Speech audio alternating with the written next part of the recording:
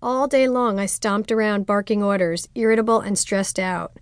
I was angry at the cat for waking me, at the car for having no gas when I got in it, late for something, always late, at the toy I'd just tripped on, and at Dan, because he'd used up the coffee filters or Cascade without putting them on the list, because he'd finished his work and had time to check out the New York Times and Salon while I struggled to find time for mine, because I was always more anxious and frantic than he was.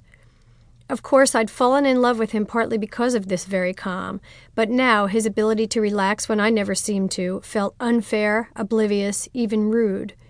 I resented him and this chaos I found myself in, even as I never stopped being grateful for the elements that created it. 2 healthy children, a nice home, an interesting job. What could I possibly be mad about? And yet, mad I was.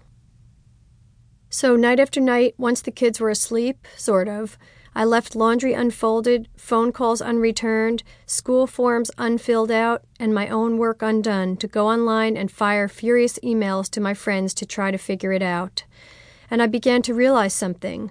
A lot of these women, particularly those who, like me, were ambitious women, often writers, juggling jobs and marriages and sometimes small children, also were resentful, guilty, stressed out. "I want a partner in my husband, not another child," one fired back at me. "I told him if something doesn't change, I'm leaving, even though we just got married," said another, adding, "Yesterday I actually had a fantasy that we got a divorce, moved back into our separate apartments, and just dated each other again." "I'm fine all day at work, but as soon as I get home, I'm a horror," said the third. "I'm the bitch in the house." The bitch in the house. That's exactly how I felt. The opposite of what Virginia Woolf called the angel in the house, but with anger to boot. Sometimes my friends and I would get on the topic of our sex lives or, in the case of the married ones it seemed, lack thereof. "Put me anywhere near bed and I just want to sleep," said one mother. The recently wed woman mourned the loss of the hot sex she'd had with her husband before they'd tied the proverbial knot. One young single friend who'd just moved in with her boyfriend already felt the waning of her desire.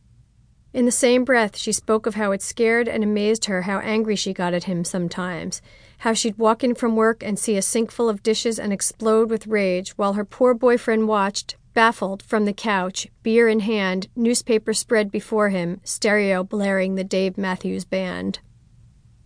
Newspaper and magazine stories appeared regularly to echo our feelings. "Why Women Hate Their Husbands," screamed a cover line on Talk magazine. The article's subtitle, "Love, Sex, Family, Career. It was all supposed to be so easy for the modern woman. Then why are this therapist's patients so furious?" In a piece in the New York Times Magazine, a modern working couple visited the Love Lab, a family research lab in Seattle that, after watching a couple interact, predicts whether they will divorce. And, the male half of the couple reported, "In 10 minutes my wife chalked up 130 moments of criticism. I displayed 132 moments of defensiveness." His wife, he went on to say, was a keen critic of an institution into which she had twice been recruited. Marriage, she said, was advertised falsely, the myth of enduring romantic love, and its responsibilities sharply limited a woman's growth. Women's #1 issue in sex therapy had shifted from not being orgasmic to lacking desire.